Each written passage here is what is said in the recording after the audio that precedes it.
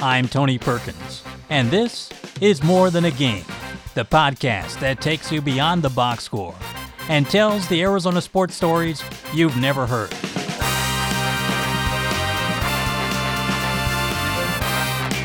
On this episode, how baseball makes a close-knit community even closer. But first, a sport with hundreds of years of history.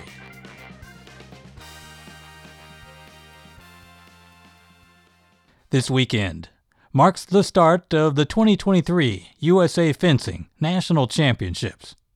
The tournament takes place in Phoenix this year and brings hundreds of the country's top fencers to Arizona. While the study of swordsmanship is thousands of years old, the oldest information on fencing itself dates to 12th century German manuscript. To learn more about the fast-paced sport with a lot of history, I headed to Still Point Fencing in Tucson, where I met two instructors, Nick Going and Jay Fowler. When I arrived on a weekday morning, the room was quiet and empty. So I asked Nick how things normally are when class is in session. We get anywhere from 15 to 25, usually high school kids with me. It's pretty loud. I know when parents come here, they have an adjustment period of hearing the score boxes, like the weapons clashing, and it's definitely that adjustment period. Very busy, lots of yelling, but also very fun. I run our adult program, and on Monday, Wednesday, and Friday, we have an average of 20 adults with an average age of 29 in here, and we warm up.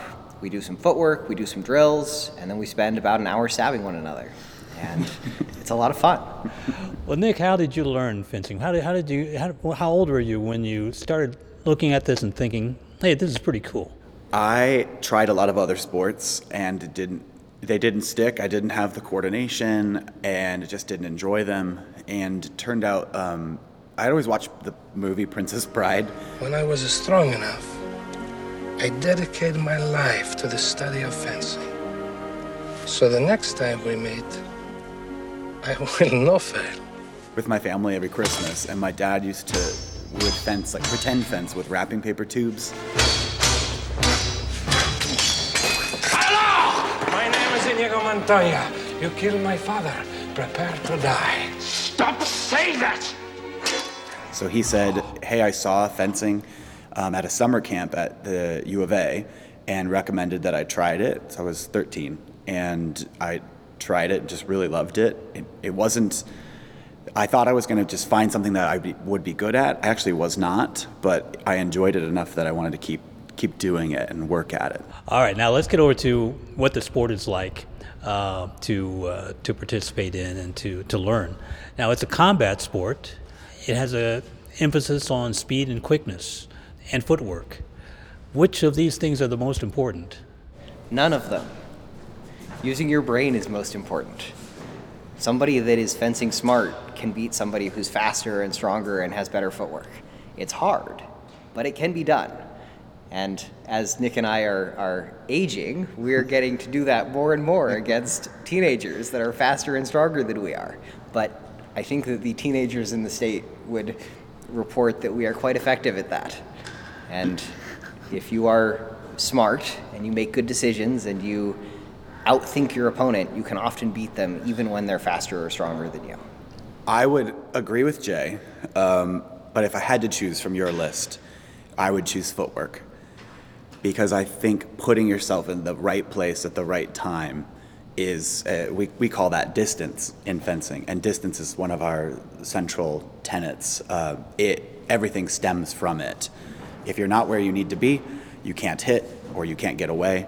So it's very important that your distance is correct. That's how we use footwork to manipulate the distance and trick our opponent into thinking that they're leading us. I sometimes use the analogy with my students that it's like your partner dancing, but instead of showing your partner what you want them to do, you're trying to trick them to walking onto your sword.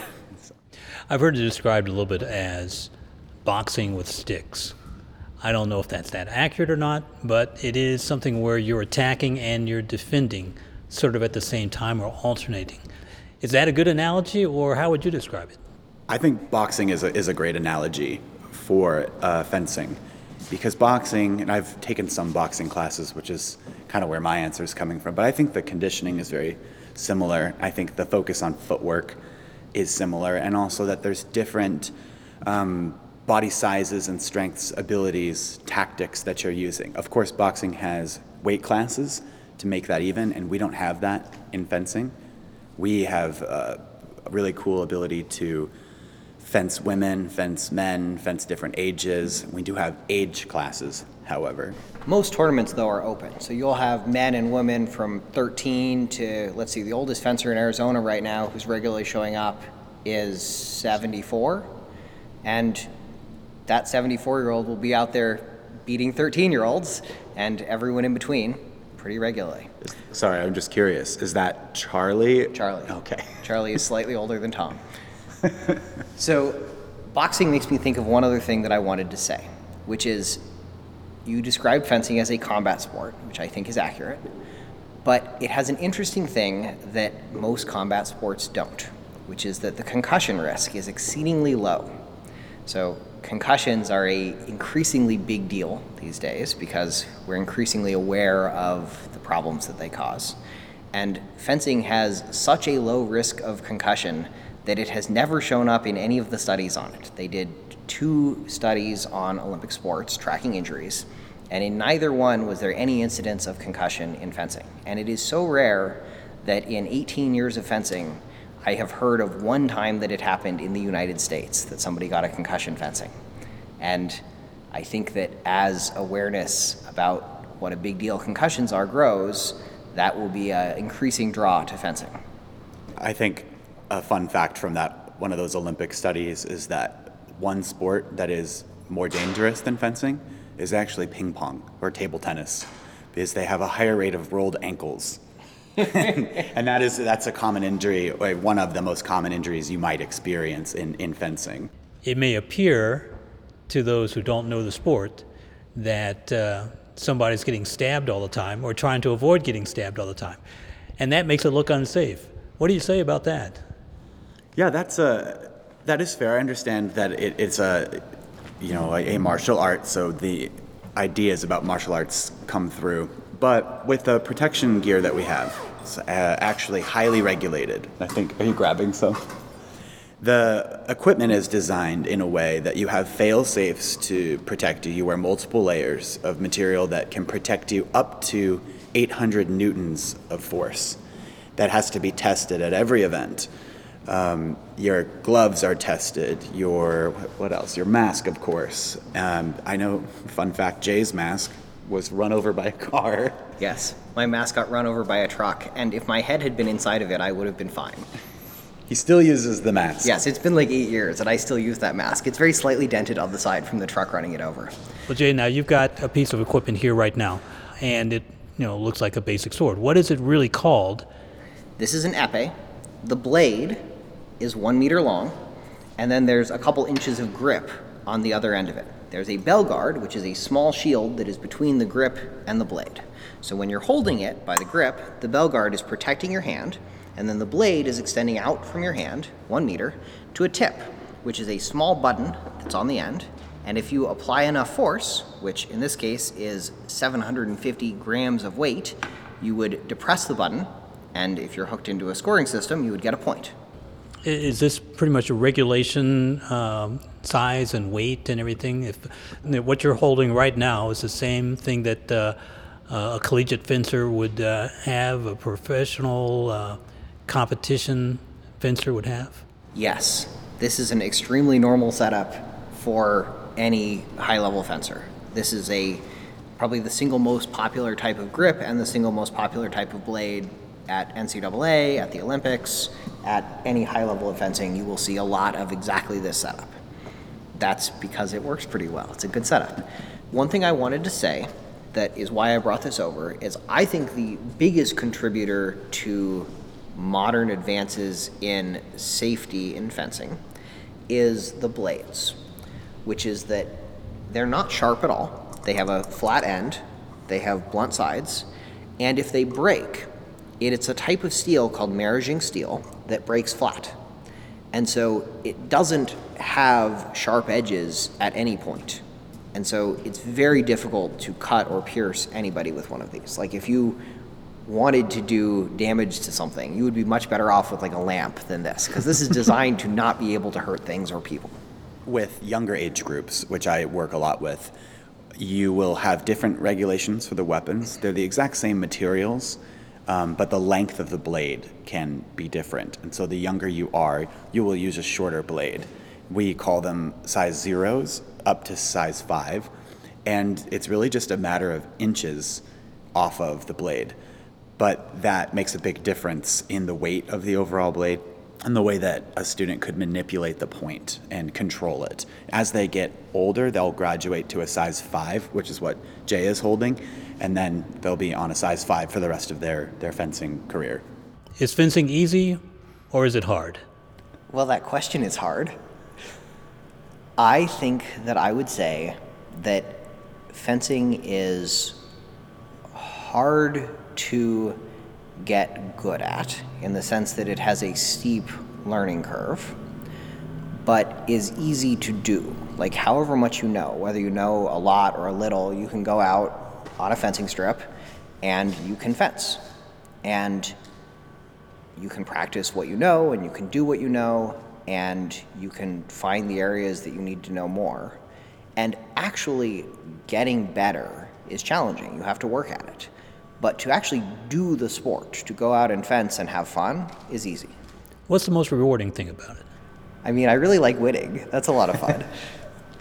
I also enjoy that, but the sense of community is cool. Even though I said it was an individual sport, the memories I've made traveling to events, just doing things, experiencing new states, getting to try their food with your friends, and then go compete the next day when you've had entirely too many cheesesteaks in Philadelphia. That's a fencing story I have, and that made my tournament the day after more challenging. But I wouldn't change it. I would keep that up, and I'm looking forward to more memories traveling and experiencing things with the friends I've made through fencing.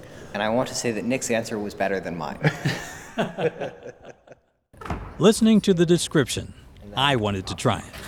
I donned the headgear, put the chin in here first, the protective garment, the gloves, and picked up the blade. Okay. Jay Fowler served as the coach. Our feet are at right angles, and about the width of our shoulders are between our feet. We bend our knees just a little bit. We have our arm up. And to move, we put our heel on the ground, and then we push with the back foot. And then we're back in the same position. This is on guard. This is the position you always come back to. You reach with your front heel, you push with your back foot. You're back on guard. Looking through the mask, occupying the stance. It's like lining up for the snap in a football game. Okay. Waiting for the instant that will demand a lot of physical energy and mental fitness. It's very much a sprint sport where we're on guard, we're not moving, the referee says fence, and boom, all your energy, and then halt. And then you walk back to the line, you come back on guard, you wait, ready, fence, and you go, and all your energy.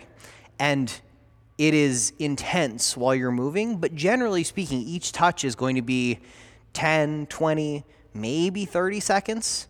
And so the time that you have to maintain that intensity is relatively short. And then it was my turn to try a match for real. You step onto a narrow, regulation-sized strip and face your opponent. The two of you stand about 6 feet apart. Each fencer's blade is connected at the base by a long cord that stretches to a scoring machine. The blunt tip of the blade contains a tiny button. When you make contact, That's your light going off. So that green light is you. All right. So if that goes on, you get a point. Okay. Good. All right. I don't think we'll be hearing that sound. On guard. Ready? Fence. you move forward in a straight line to attack. Halt. Touch left. Go backward to defend. Okay. And lunge to try and score a point. Sometimes Double touch. That's a double touch. So we hit within a 25th of a second of one another. Amazing. Ready, fence. We traded points, and then I managed to tie the score. That's right. This is 4-4. There's a word for this. It's called labelle. So labelle is when both fencers are 1 point away from winning. So because we're going to 5 and we're both at 4, whoever scores the next point wins. So we're at labelle. And traditionally when you're at labelle, you salute one another because it must be a good bout for you to have gotten to that point. So we salute. Okay. Ready, fence. Don't lose, Jay. All right. Excellent. The practice match was over, and those short bursts of concentration, the fast action and reaction, were draining. I like the physical intensity. Like at the end of tournaments, I am completely exhausted, which is partially a reflection on my fitness, but honestly, I think most people are completely exhausted at the end of tournaments. However much you've got to give, you give it all. In an analogy with boxing, wrestling, or other combat sports, fencing pits your skills, knowledge, and experience directly against that of your opponent. At the end of the day, on that day, in that place, one of you was better, and that one wins. And it can never be easy because people are good at wanting to win and good at figuring things out. And anyone that you fence will be a new puzzle that is going to try to solve you. And that is a new challenge every day. And maybe it's somebody that you've beaten the last 10 times, but by beating them 10 times, they've gotten a lot of information about you. And they're going to come in with a new plan and a new thing to try, and maybe they beat you the 11th time. It's a lot of fun. Win or lose, you learn with every lunge.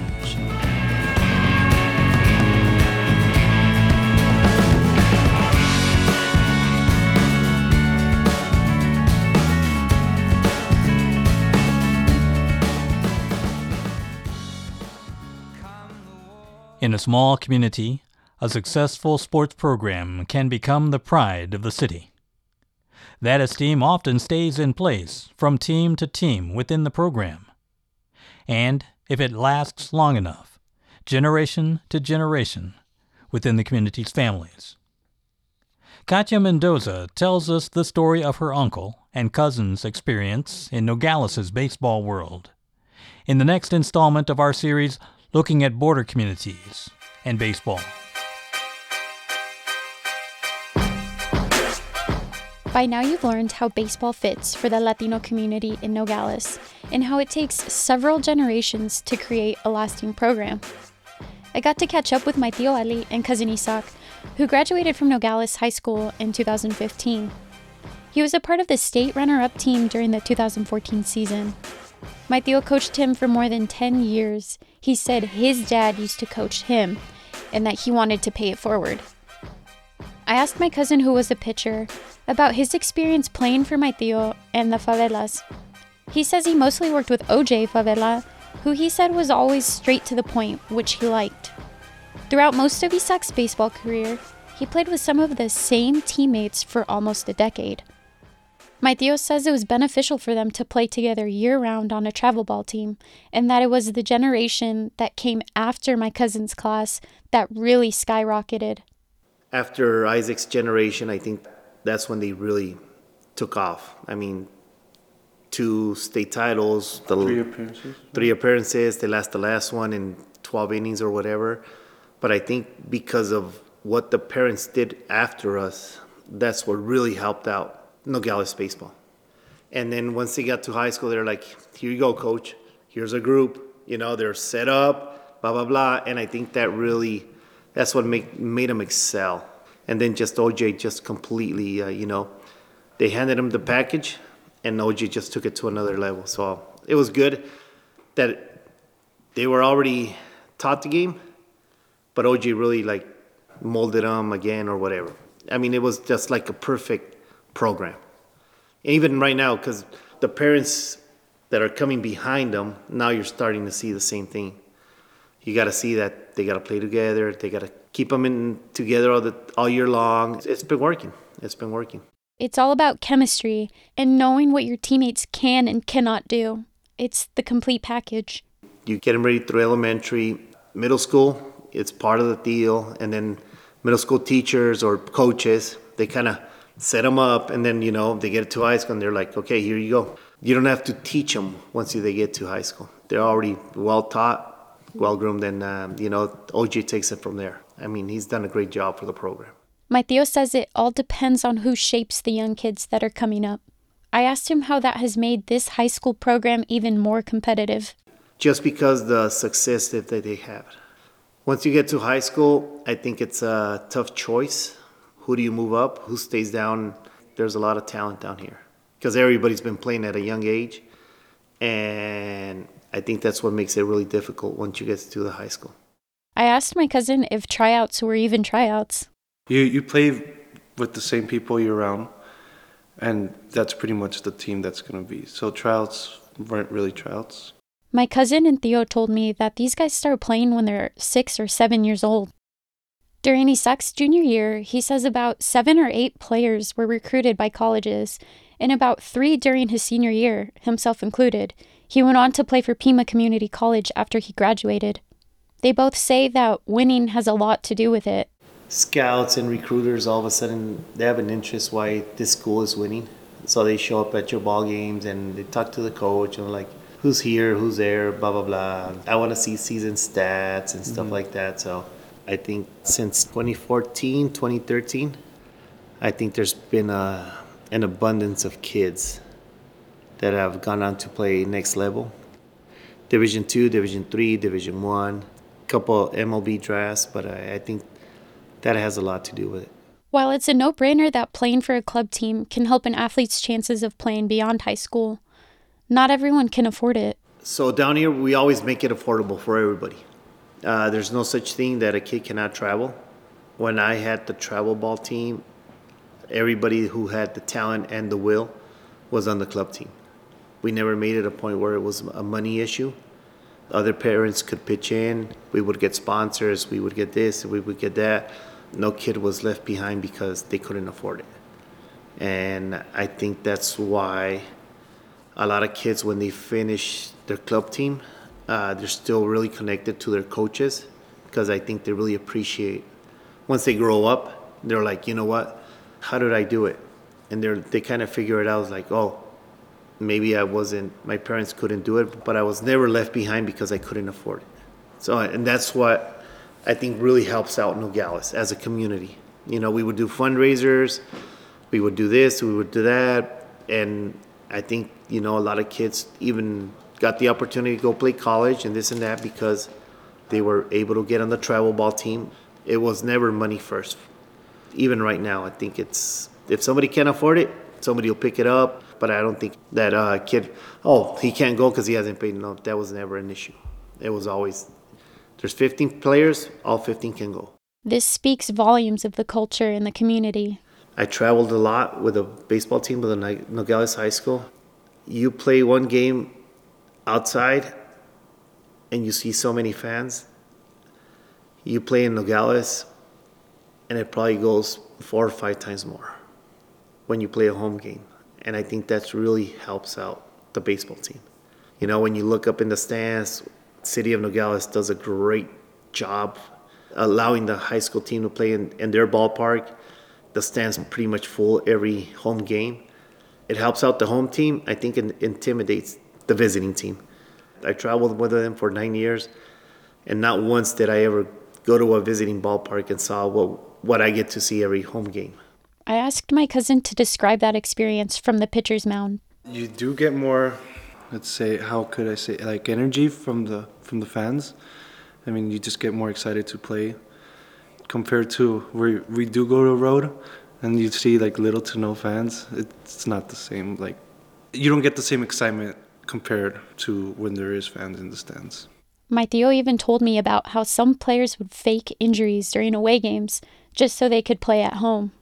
I mean, I'd probably do the same thing. I wouldn't want to pitch somewhere where there's 50 fans compared to 300-400 fans, so it was understandable.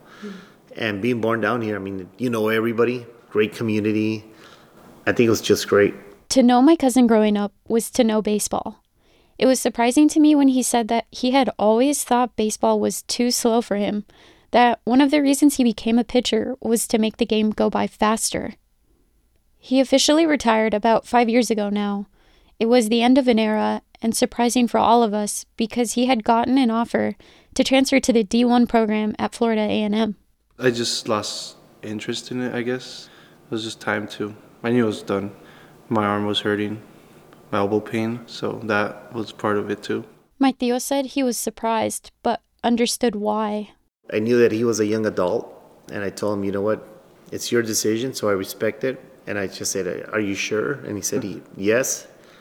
And then after talking to a couple of my friends who played college baseball, they said, when you know, you know. So that made it kind of easier for me.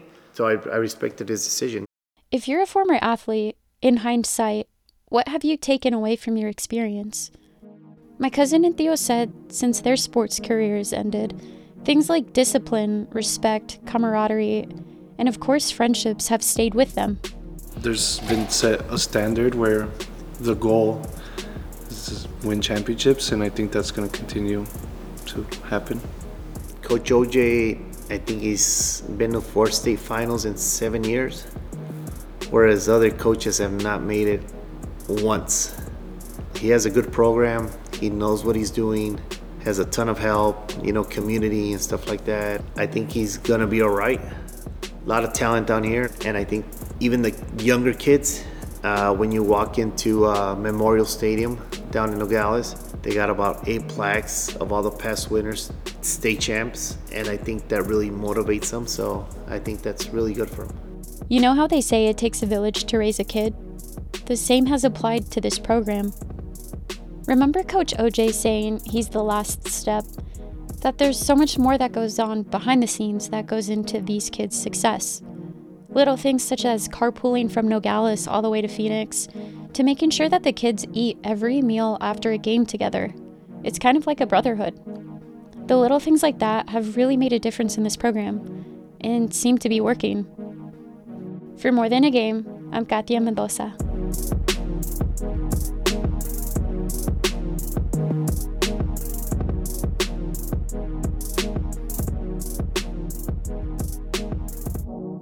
And that's it for this episode of More Than a Game.